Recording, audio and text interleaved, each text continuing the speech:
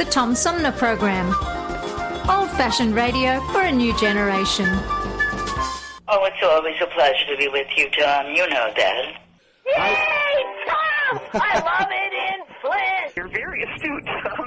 Not an easy question. I'll debate Andy Dillon on your show. Well, that's a very good question. Hello, darling. This is Elvira, Mistress of the Dark, with Tom Sumner. I'm all right, Tom. How are you? You lucky day, Mr. Sumner. Ciao, Tom. How are you today? That's a good question. Hi, this is actor, comedian Joe Napodi, and you're listening to the Tom Smothers. I'm sorry, what's his name? Sumner. The Tom Sumner Program. Good morning, Tom. How you doing? Hey, at least I got the Tom part right. The Tom Sumner Program. Old-fashioned radio for a new generation. Our fellow Americans. Right now, the COVID-19 vaccines are available to millions of Americans. And soon, they will be available to everyone. The science is clear. These vaccines will protect you and those you love from this dangerous and deadly disease. They could save your life. So we urge you to get vaccinated when it's available to you. That's the first step to ending the pandemic and moving our country forward. It's up to you.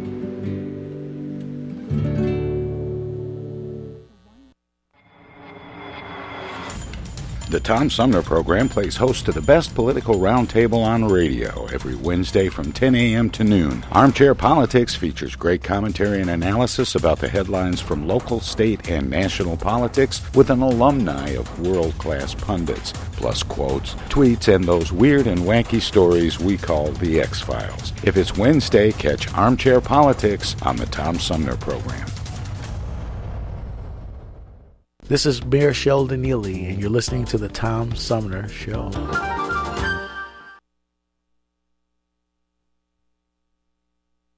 And welcome back, everybody. This is the Tom Sumner Program as we roll into the third half of our 3-hour tour known as the Tom Sumner Program. And welcome to live radio, folks. I'm supposed to be connected to author of a debut novel called Good Lookin', based on his experiences as a criminal defense attorney. T.L. Beckett is his name. I believe that's how you pronounce it. And I was expecting him to be on the line, but he is not. However, I did an interview just recently with Dr. Susan Landers, and we talked about... what did we talk about?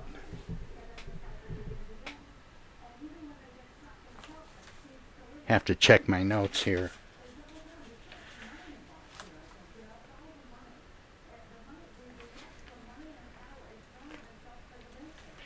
Oh, I know. I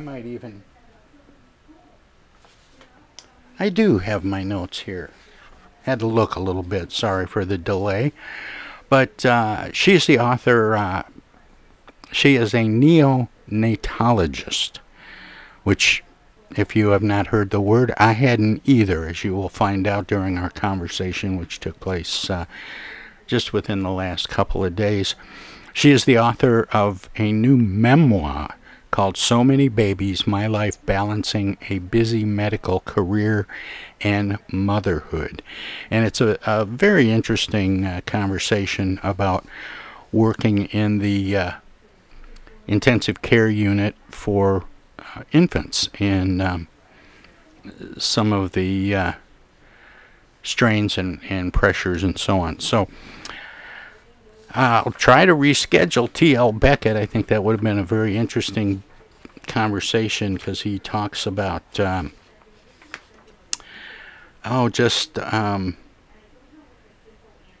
of the injustices in the justice system. And I was looking forward to finding out if he adds that to this crime thriller he's written called Good Lookin'.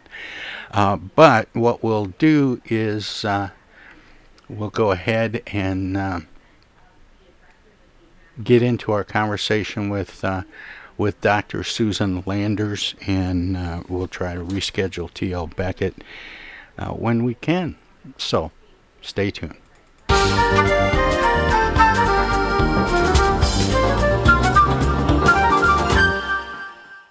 And welcome back, everybody. This is the Tom Sumner Program, and my guest this hour is a neonatologist, MD, and author of a new memoir called So Many Babies, My Life Balancing a Busy Medical Career and Motherhood.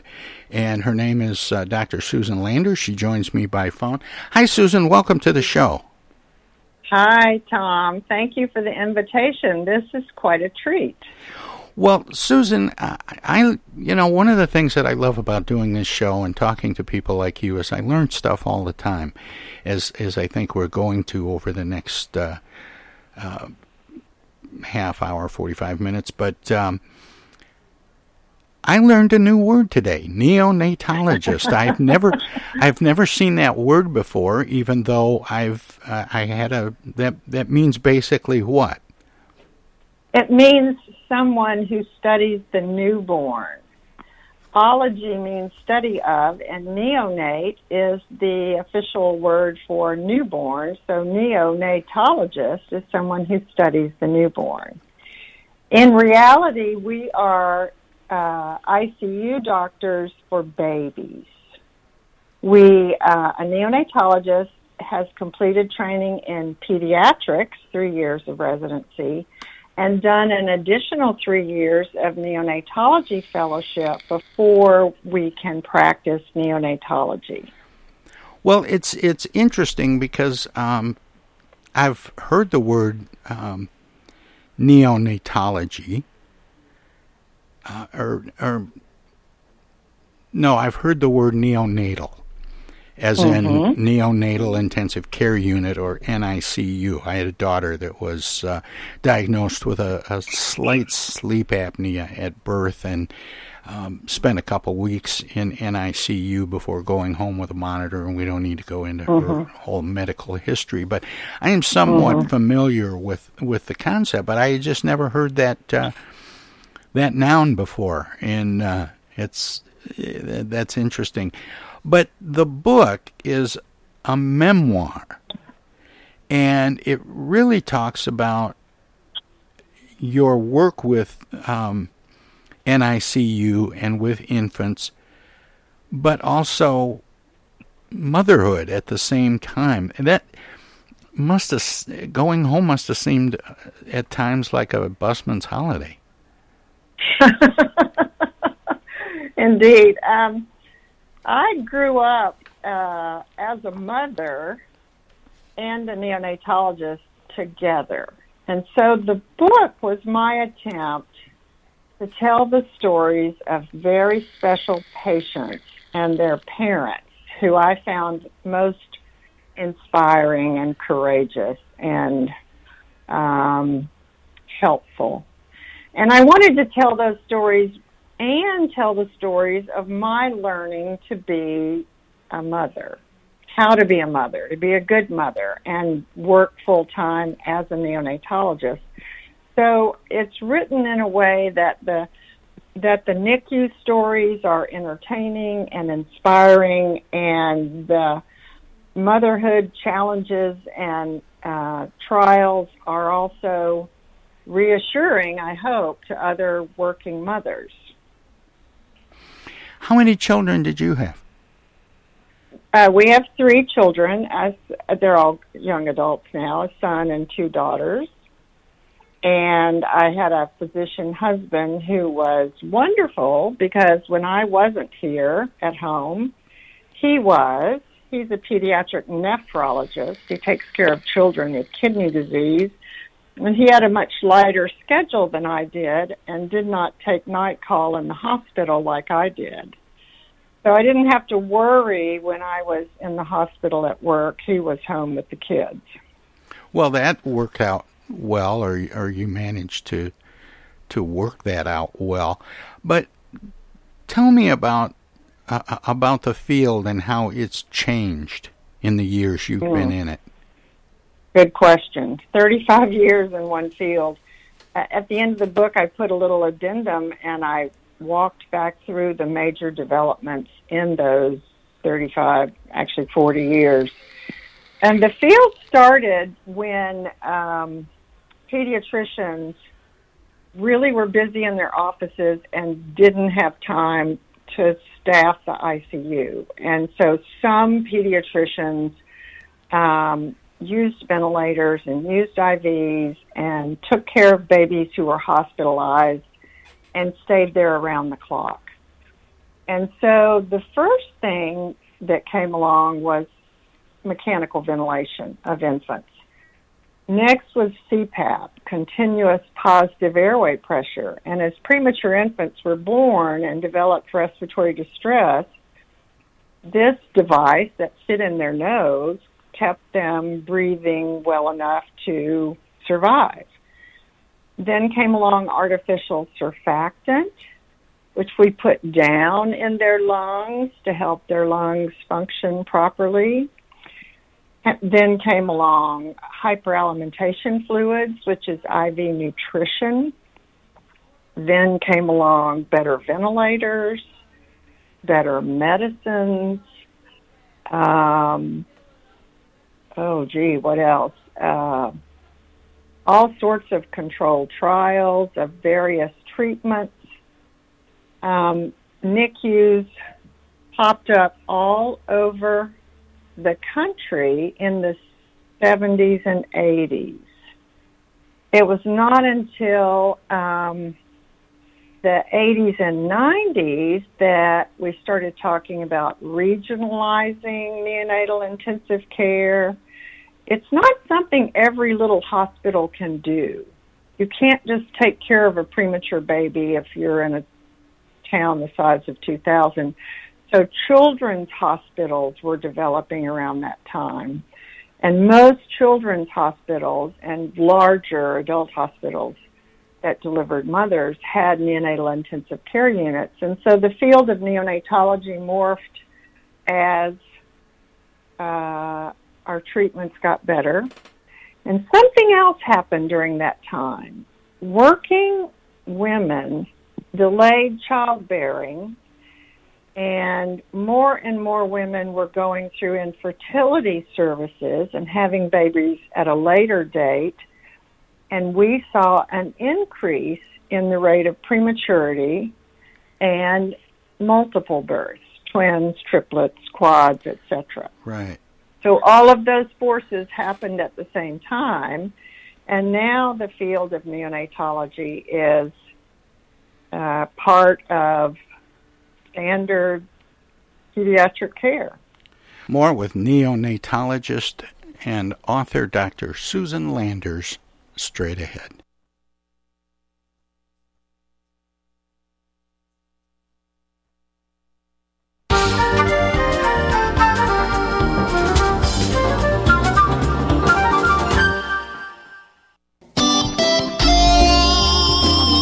Old-fashioned radio for a new generation. The Tom Sumner Program.com. The Tom Sumner Program.com. The Tom Sumner Program.com.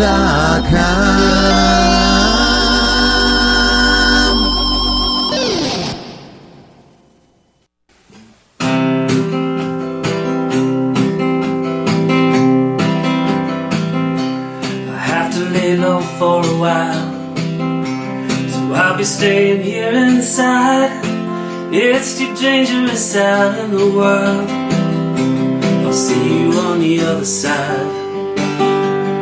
When I'm in my quarantine, in my little place to hide, my heart is aching and I'm missing you. I'll see you on the other side. I'll see you on the other side. See you on the other side. We're all in for a bumpy ride. I'll see you on the other side.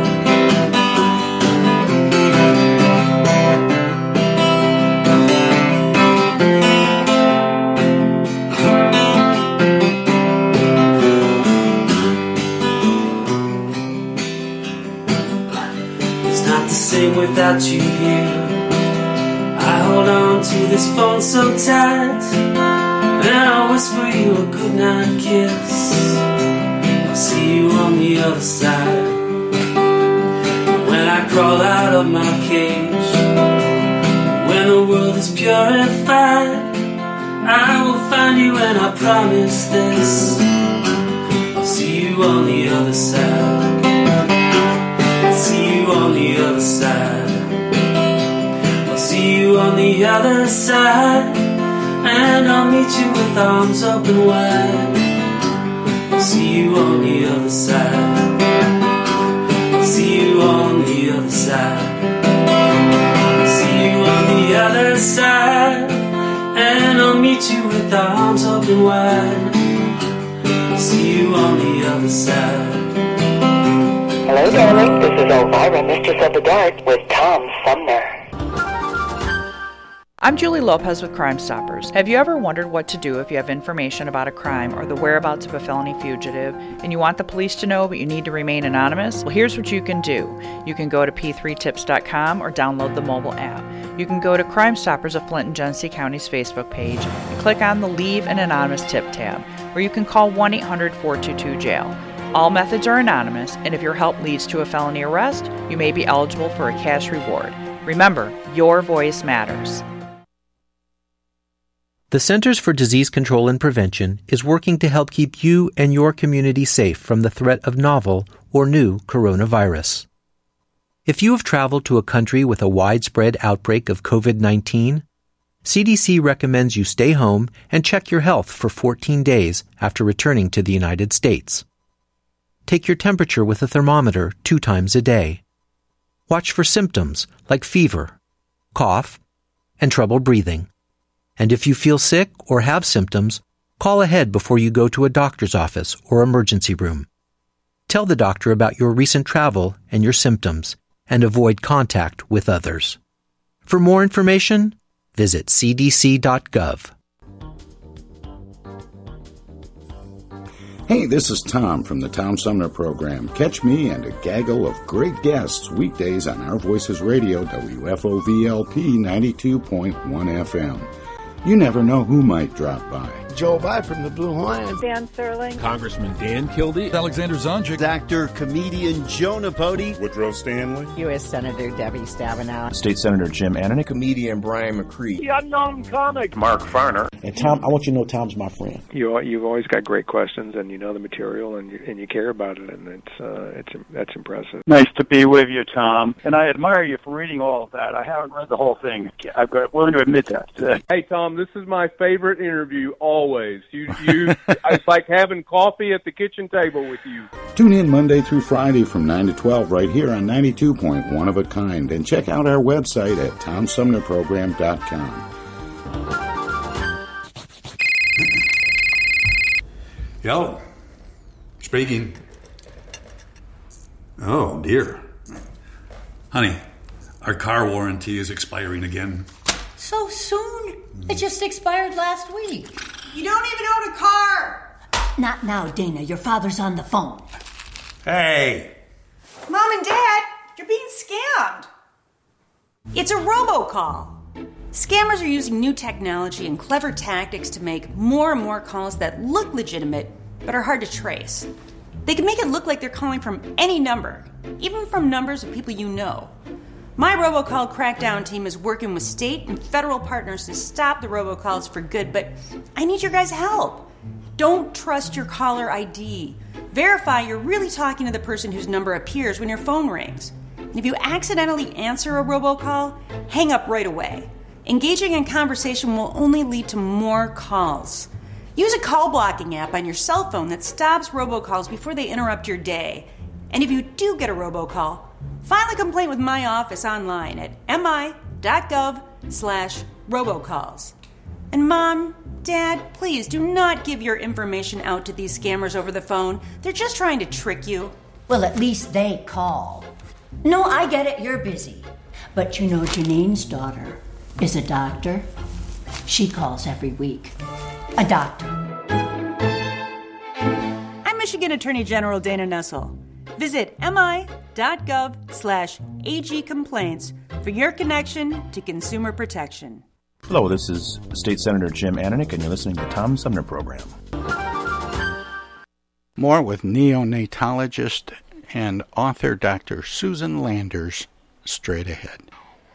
What are some of the conditions that create the need for a baby to be placed in a intensive care unit? The most common abnormality is called late prematurity, and that is a baby that's born between 34 and 37 weeks gestation. Full term is 40 weeks. So many babies are born right there on the cusp, and they look like normal full-term babies, but they don't breathe well, they don't eat well, they have more jaundice, they need more phototherapy, they have more low blood sugars, and so that's a big bunch of babies who need NICU care, but they need it for only short periods of time, a day, a few days, a week maybe. The biggest group of babies that occupy NICUs around the country are extremely low birth weight preterm babies.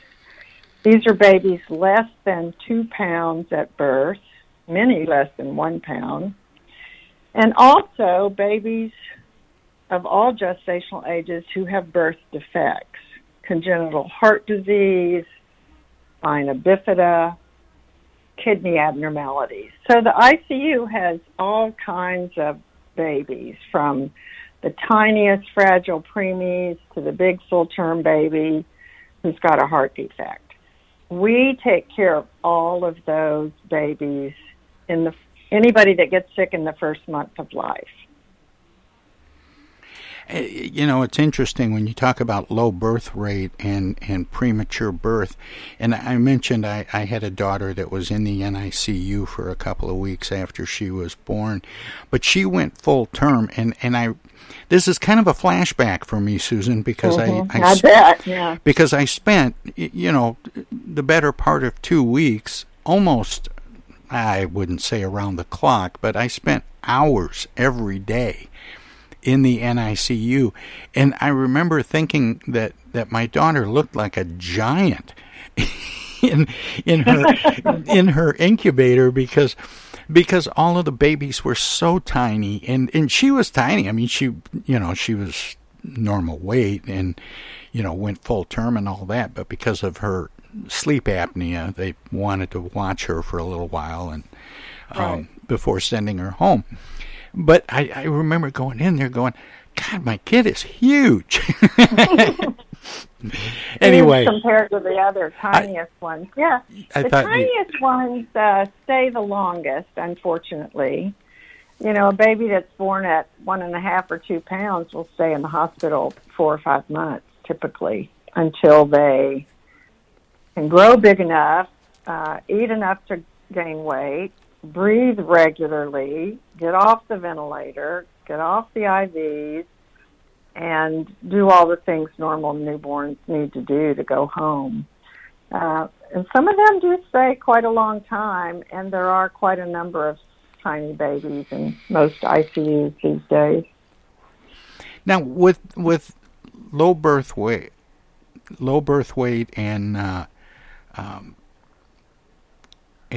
preterm babies, are they not strong enough to make it on their own? And what kinds of things do you do for them that gets them to the point where they can safely leave? Low birth weight and preterm babies are notorious for breathing poorly, as your daughter did, for inability to suck and swallow, and in a coordinated fashion, and inability to control their breathing while they're sucking and swallowing. So depending on the degree of prematurity or the birth weight, babies may have respiratory distress where they have inadequate surfactant to inflate their lung. Surfactant is a milky substance that's inside of our lung air sacs that keeps our air sacs open, much like a soap bubble.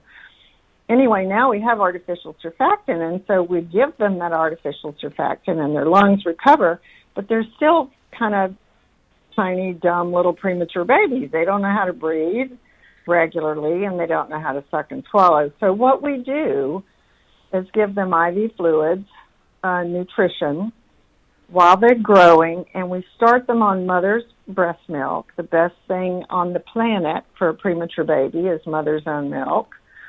And we slowly advance their feeds while they're coming off the ventilator, and we get them to grow, and we give them the medicines they need to breathe regularly. Caffeine is used commonly in NICUs because it promotes regular breathing. And as they're growing and getting stronger, we teach mom how to breastfeed, we teach dad how to bottle feed, and we gauge the baby's ability to control their own eating and breathing. It's really as simple as that. You can't go home until you're big enough to stay warm on your own, breathe on your own, and eat enough to gain weight. And that process can take 6 months for some babies. It can take 2 months for some babies. Does that make sense? Yeah, it does. And I would think that this has got to be a pretty demanding job on all of the people who work with these babies in the NICU, because not only are you concerned with life and death medical care, but you also have to be counselors to moms who go through all kinds of emotional issues when they have babies that are born too soon or low birth weight or have some other malformity that puts them in the NICU. I would think that would be extremely demanding. Well, it's a good point. It's demanding in a way that we know how to take care of it, and we know how to help moms and dads at the bedside. The bedside nurse is the crucial touch point for NICU parents. All of us as a team, whether it's the nurse practitioner, the bedside nurse, the respiratory therapist, the neonatologist, we all rely on that bedside nurse who helps us read what's going on with the parents. She knows whether mom is touching her baby and talking to her baby. She knows if mom's standing there 2 feet back crying and not making adequate breast milk. So as a team, we pick up on how parents are doing in the NICU. And there's the NICU social worker and physical therapist and occupational therapist. And we all work together to monitor how mom feels and how mom and dad are adjusting. Many women who have preterm babies feel guilty about it, and it's usually not their fault. They may have had high blood pressure, preeclampsia, so-called pregnancy of pregnancy-induced hypertension. They may have had rupture of membranes. They may have had an infection to cause the premature delivery. Most commonly, it's not their fault, and often we don't know why moms deliver prematurely. But women being the way women are, especially mothers, we feel guilty. And we say to ourselves, did I do something wrong? How did this happen to me? So we have a lot of reassuring to do. We have a lot of hand-holding and encouraging to do, but most parents rally in a way that is so remarkable. Most parents in the NICU get through their denial and shock. They adjust to the visits. Like you say, you're in the hospital for 2 weeks visiting that baby, your daughter. Some of these parents are in the hospital every day for 4 or 5 months. And we see them become stronger than they knew they could be. We see them do courageous and brave things. We talk to them about how they're managing the other kids at home. We talk to them about whether it's hard to get to the hospital and they need a ride or need a taxi to be paid for. So the process is actually very rewarding to the staff because the parents get to know us and trust us while we're taking care of their little one. Even though the baby is our patient, a lot of what we do is with the parents of the baby. And in the staff in an NICU, how do they work together, and what is their interaction with other healthcare professionals, like a family's primary care physician or a pediatrician, obstetrician? The staff work together and give each other tips and feedback.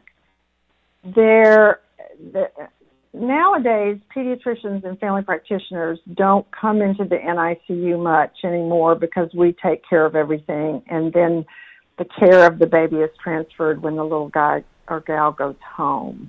Obstetricians will come in to visit with mom after a premature delivery.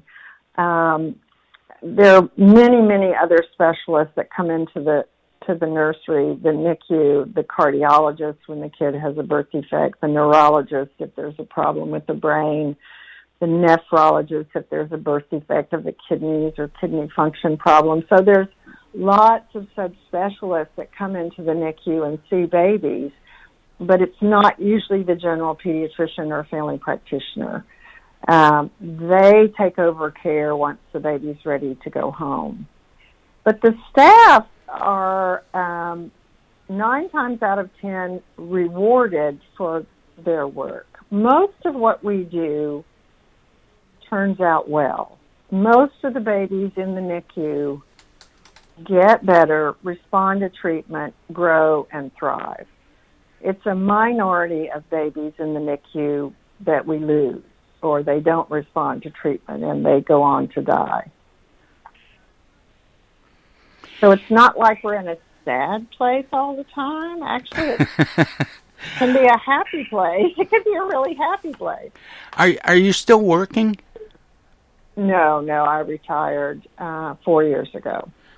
The reason I was asking, because I just wondered how this has, how people in your field, other neonatologists and other staff members in the NICU, have been managing and functioning during the pandemic.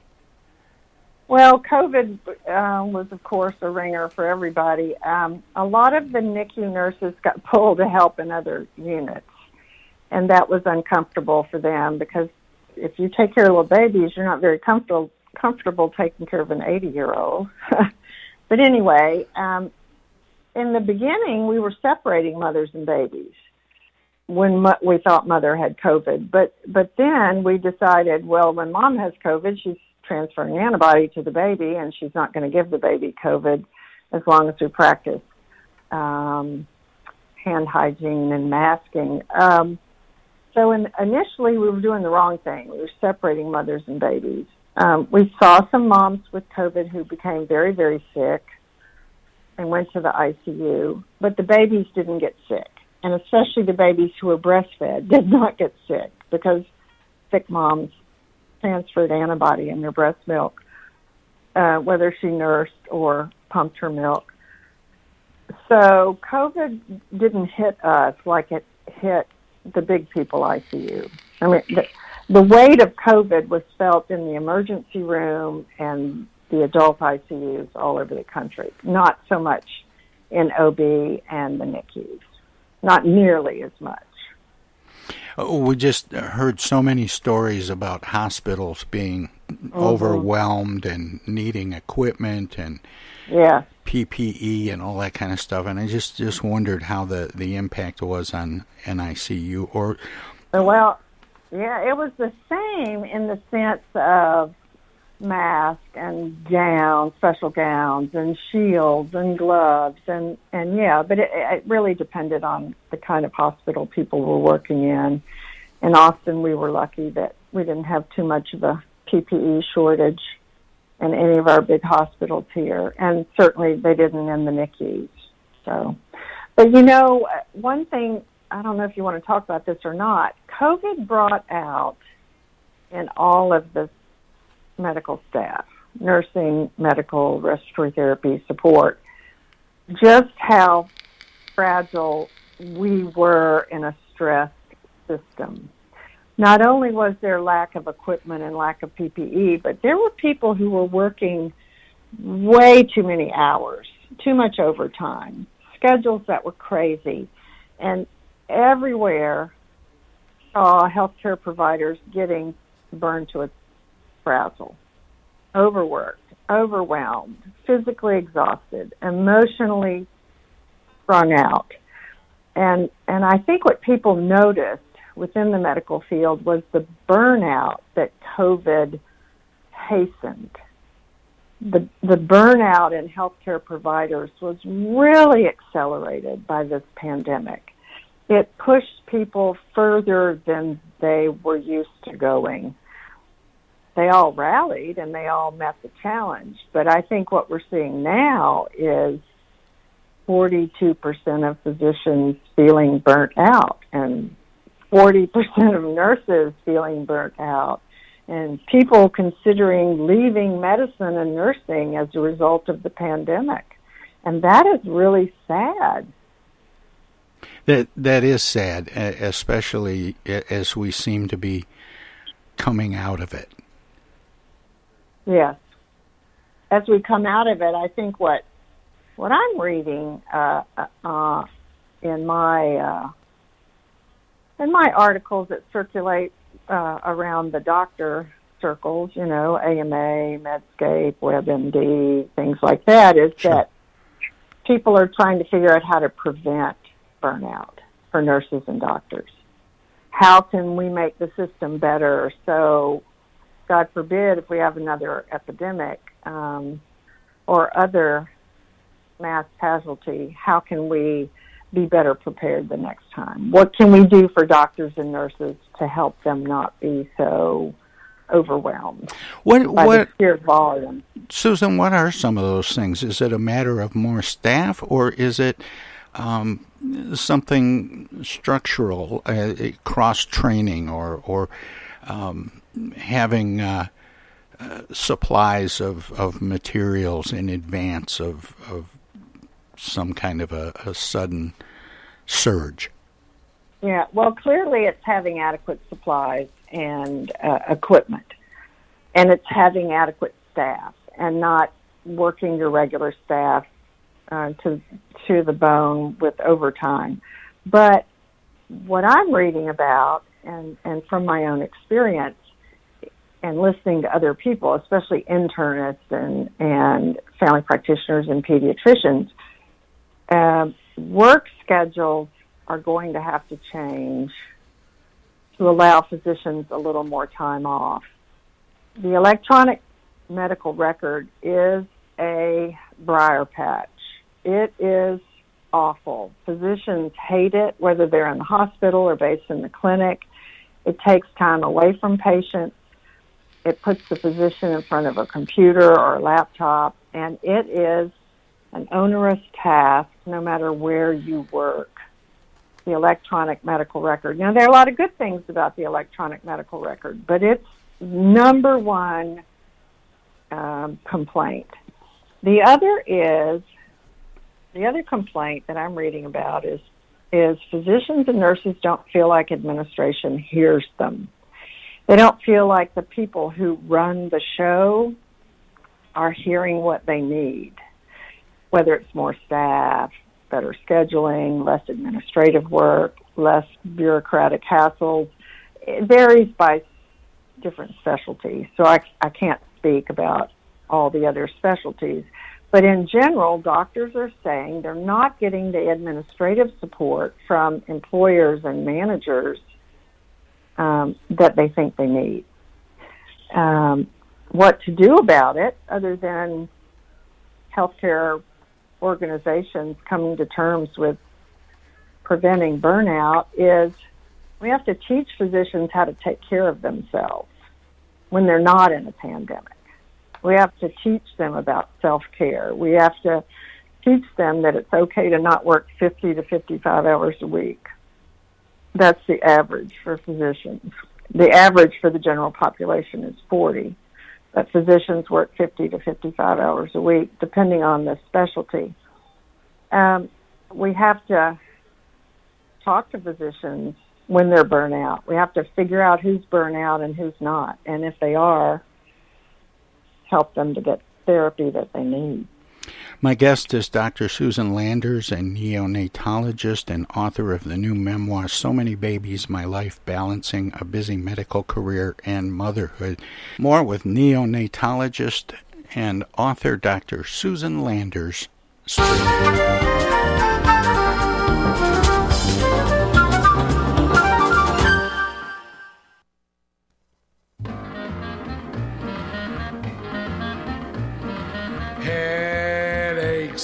Headaches. Aspirin commercials give me headaches. Just when I'm feeling chipper as you please. That's when they show me all my sinus cavities. Headaches. Headaches. Those sponsors don't care how my head aches. See that announcer, he looks so fine. His head should ache like mine.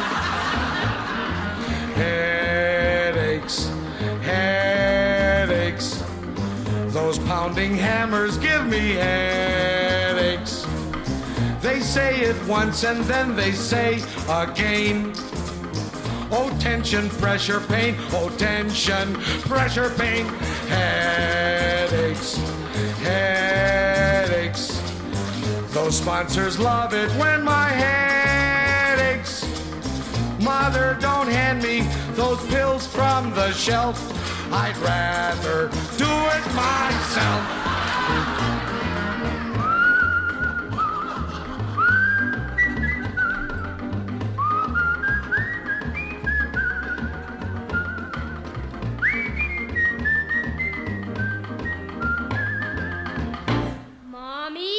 You keep Daddy's car out of the driveway?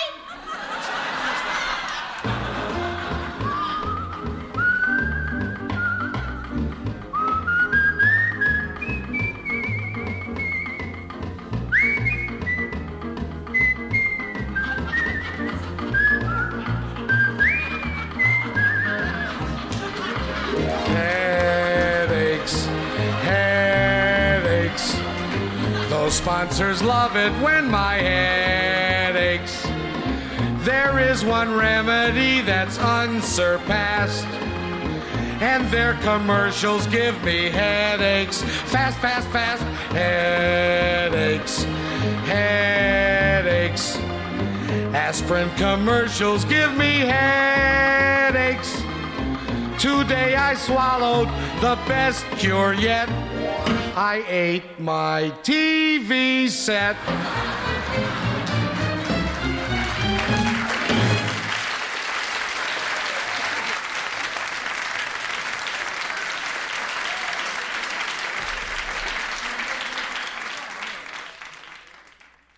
From the Tom Sumner Show.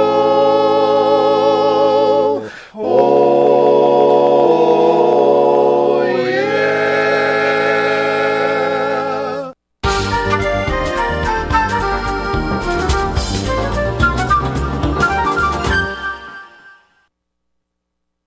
Hey, this is the Unknown Comic. And guess what? You're listening to the Tom Sumner Show right now. And now, and now too, and even now. Our lives have been turned upside down by COVID-19. When a vaccine becomes available, it's critical that all of us get it. What we do as individuals will impact everyone's health, including those who can't get the vaccine. We won't get through this unless everyone takes part. Now is the time to get up to date on all recommended vaccines for both kids and adults. Experts say it's more important than ever for everyone to get their flu vaccine this year. And if you're older, you should get both the flu and pneumonia vaccines, since both illnesses can make COVID-19 even worse. Vaccines are available at a lot of convenient places, so be an example for friends and loved ones and encourage them to get vaccinated too. We all want to reunite, travel, and get back to school and work. But that means we all need to get on board. This is the time to do what's right for each other. Get vaccinated. It's our best shot. Hey, this is Tom from the Tom Sumner Program. Catch me and a gaggle of great guests weekdays on Our Voices Radio, WFOVLP 92.1 FM. You never know who might drop by. Joe By from the Blue Hawaiians. Dan Sterling. Congressman Dan Kildee. Alexander Zonjic. Actor, comedian Joe Napodi. Woodrow Stanley. U.S. Senator Debbie Stabenow. State Senator Jim Ananich. Comedian Brian McCree. The unknown comic. Mark Farner. And Tom, I want you to know Tom's my friend. You've always got great questions, and you know the material, and you care about it, and that's impressive. Nice to be with you, Tom. And I admire you for reading all of that. I haven't read the whole thing. I'm willing to admit that. Hey, Tom, this is my favorite interview always. It's like having coffee at the kitchen table with you. Tune in Monday through Friday from 9 to 12 right here on 92.1 of a kind, and check out our website at TomSumnerProgram.com.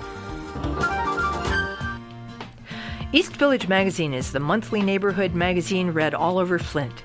With support from grants, donations, and advertisers, East Village Magazine's talented local writers give you an in-depth look at local news, issues, and people that make Flint, Flint. Copies of East Village Magazine are available at many of your favorite shops and restaurants around Flint or online at eastvillagemagazine.org.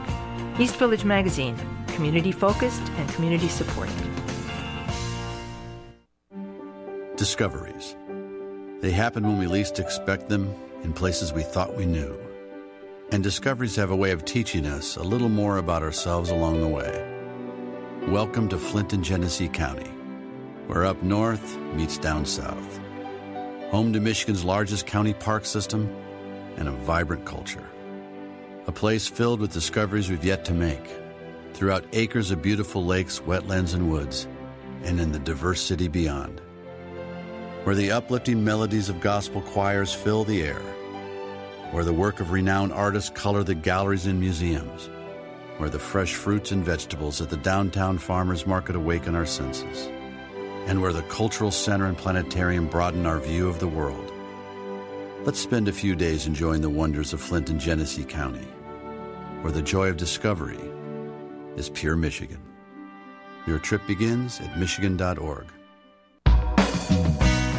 MTA Flint is nationally recognized for continually seeking to provide sustainable, reliable, and cost-efficient transportation for individuals throughout the region. Through work-related and non-emergency medical transportation and Your Ride services, MTA is moving people with future and alternative fuel technologies. More information about MTA Flint and specialized services is available at mtaflint.org. I get the uneasy feeling Rod Serling is behind one of those doors. Rod Serling. Rod Serling. What's this, the Twilight Zone? Where is everybody? I would have been headed for the Twilight Zone. Twilight Zone. If I go any lower, I'll be in the Twilight Zone. All right. Oh, but Jethro's right at home in the Twilight Zone. I'm in the Twilight Zone. Now, having made this little jaunt into the Twilight Zone, I got a feeling something strange is about to happen. In the Twilight Zone.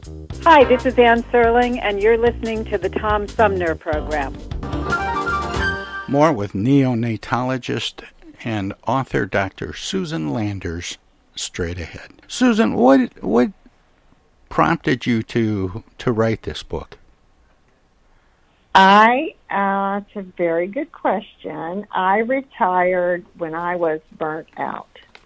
At age 62, I was exhausted, physically overwhelmed. I had been taking night call for years and years and years, working 55 or 60 hours a week away from my home. I was emotionally tired, too many tiny babies having bad outcomes, too many big babies with birth defects that were inoperable. And I just felt awful. I got to the point where I didn't like going to work. I didn't want to talk to anybody. I hid out in my call room. I did not feel I was making a difference.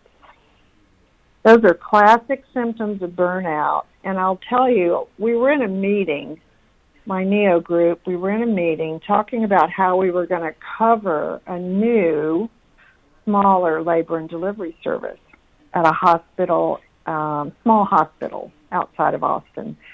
And they were going to just, deliver a couple of thousand mothers and babies and have a little level 2 nursery, and mainly it would be seeing normal newborns. And we're sitting in the meeting trying to decide who was going to cover the nursery, and I said, I'll go cover that nursery. I think that sounds wonderful.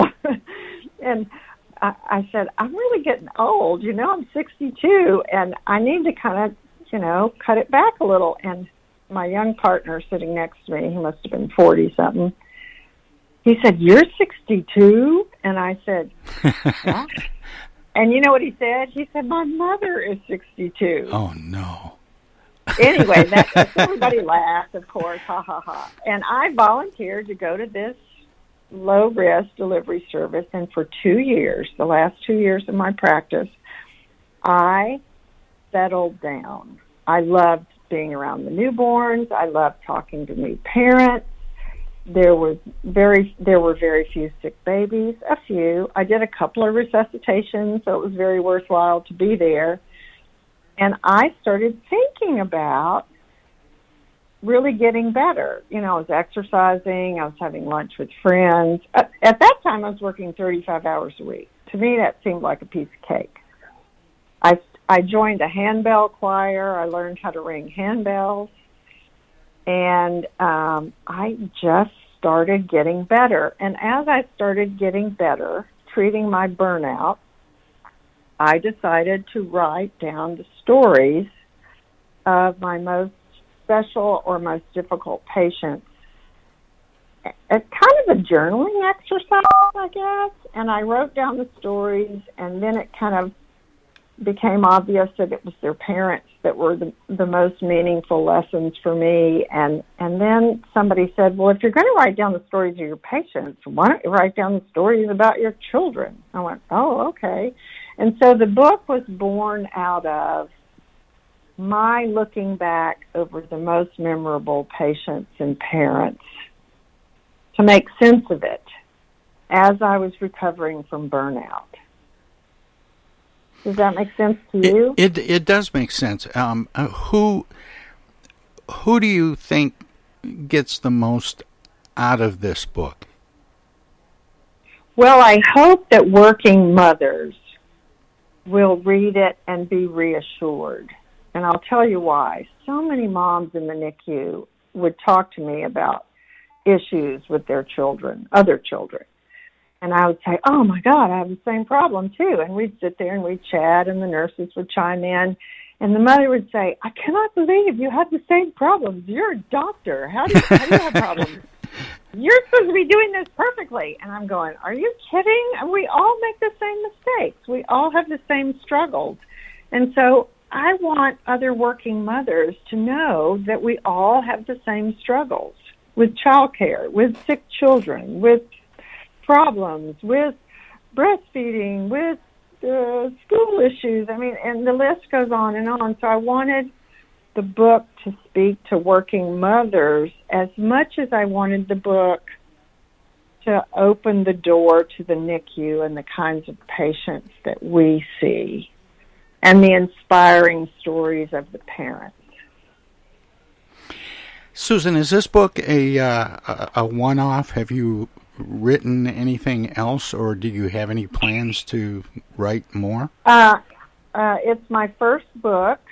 My friends think that I should have plans to write more because the publisher didn't want me to include the med school and residency chapters since I wasn't married and a mother then. I have written an ebook called Caring for Your Late Preterm Infant that I want to make free to parents who have late preterm babies, those big preemies between 34 and 37 weeks. So other than my ebook and my blog, SusanLandersMD.com, this is my book, and whether I go on to write a second book or not, I'm not sure, but my friends say that I'm going to. Friends are really good about making suggestions, but aren't they? It doesn't always go the way that they they say. Susan, we're out of time, but I've really enjoyed this conversation with you. Thank you so much for sharing some of your knowledge and experiences with me and the listeners this morning. Thank you. It's been delightful, and I really appreciate your questions and your interest. Well, Susan, take care and good luck with the book. Thank you so much, Tom. Bye-bye. Bye. Again, that was Dr. Susan Landers, neonatologist, retired, and author of the new memoir, So Many Babies, My Life Balancing a Busy Medical Career and Motherhood. We'll have more of the Tom Sumner program straight ahead.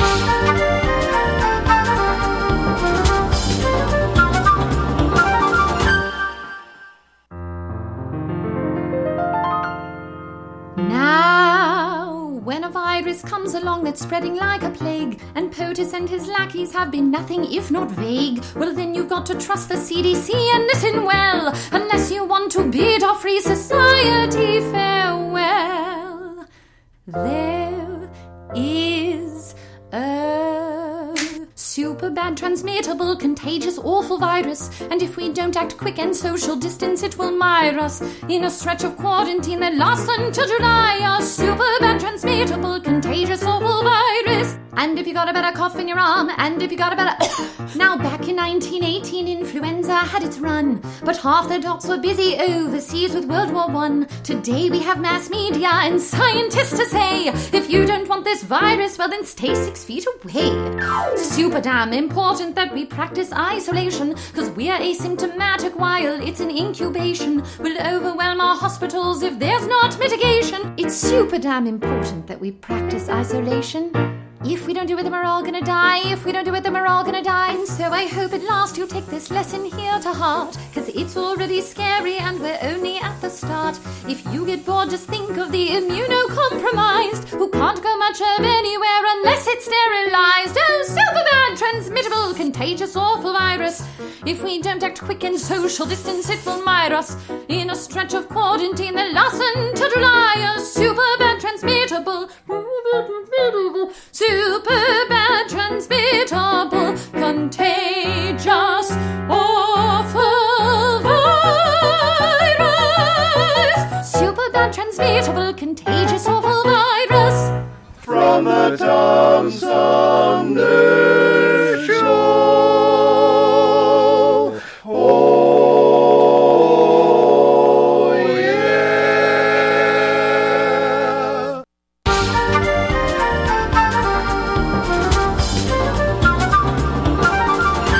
Well, that wraps it up for today's edition of the Tom Sumner program. I want to say thanks to my guest this last hour, neonatologist Dr. Susan Landers. What a great hour. And we will try to reschedule attorney and author T.L. Beckett for another time.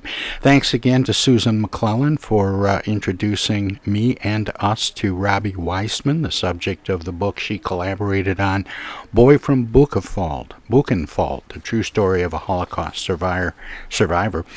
And thanks to Bible scholar and author David Heron, author of The High Sign, who was with us for the first hour of our 3-hour tour. Coming up tomorrow on the show, it's Wednesday, which means Armchair Politics. It was going to be our first face-to-face, but it's been called on account of rain. But we will have our regular edition of Armchair Politics. Janworth Nelson will be joining our roundtable regulars Paul Rosicki and Henry Hatter, and we'll start the show out with economist Chris Douglas. See you tomorrow. Good night, everybody. The Tom Sumner program is a live variety show. We want to acknowledge all of our guests who play such an important role in the show, and our cavalcade of cohorts from coast to coast for their regular contributions. Most of the musical accompaniment was provided by people in or from the Flint area. Many of the pre-recorded portions of the Tom Sumner program are made possible by Flint's own Steve McComb and Pencil Sketch Recording in Nashville, Tennessee. If you have comments, questions, or suggestions about the show, find us on Facebook. This is Prue Clearwater. Join us next time for another edition of the Tom Sumner Program. And thanks for listening.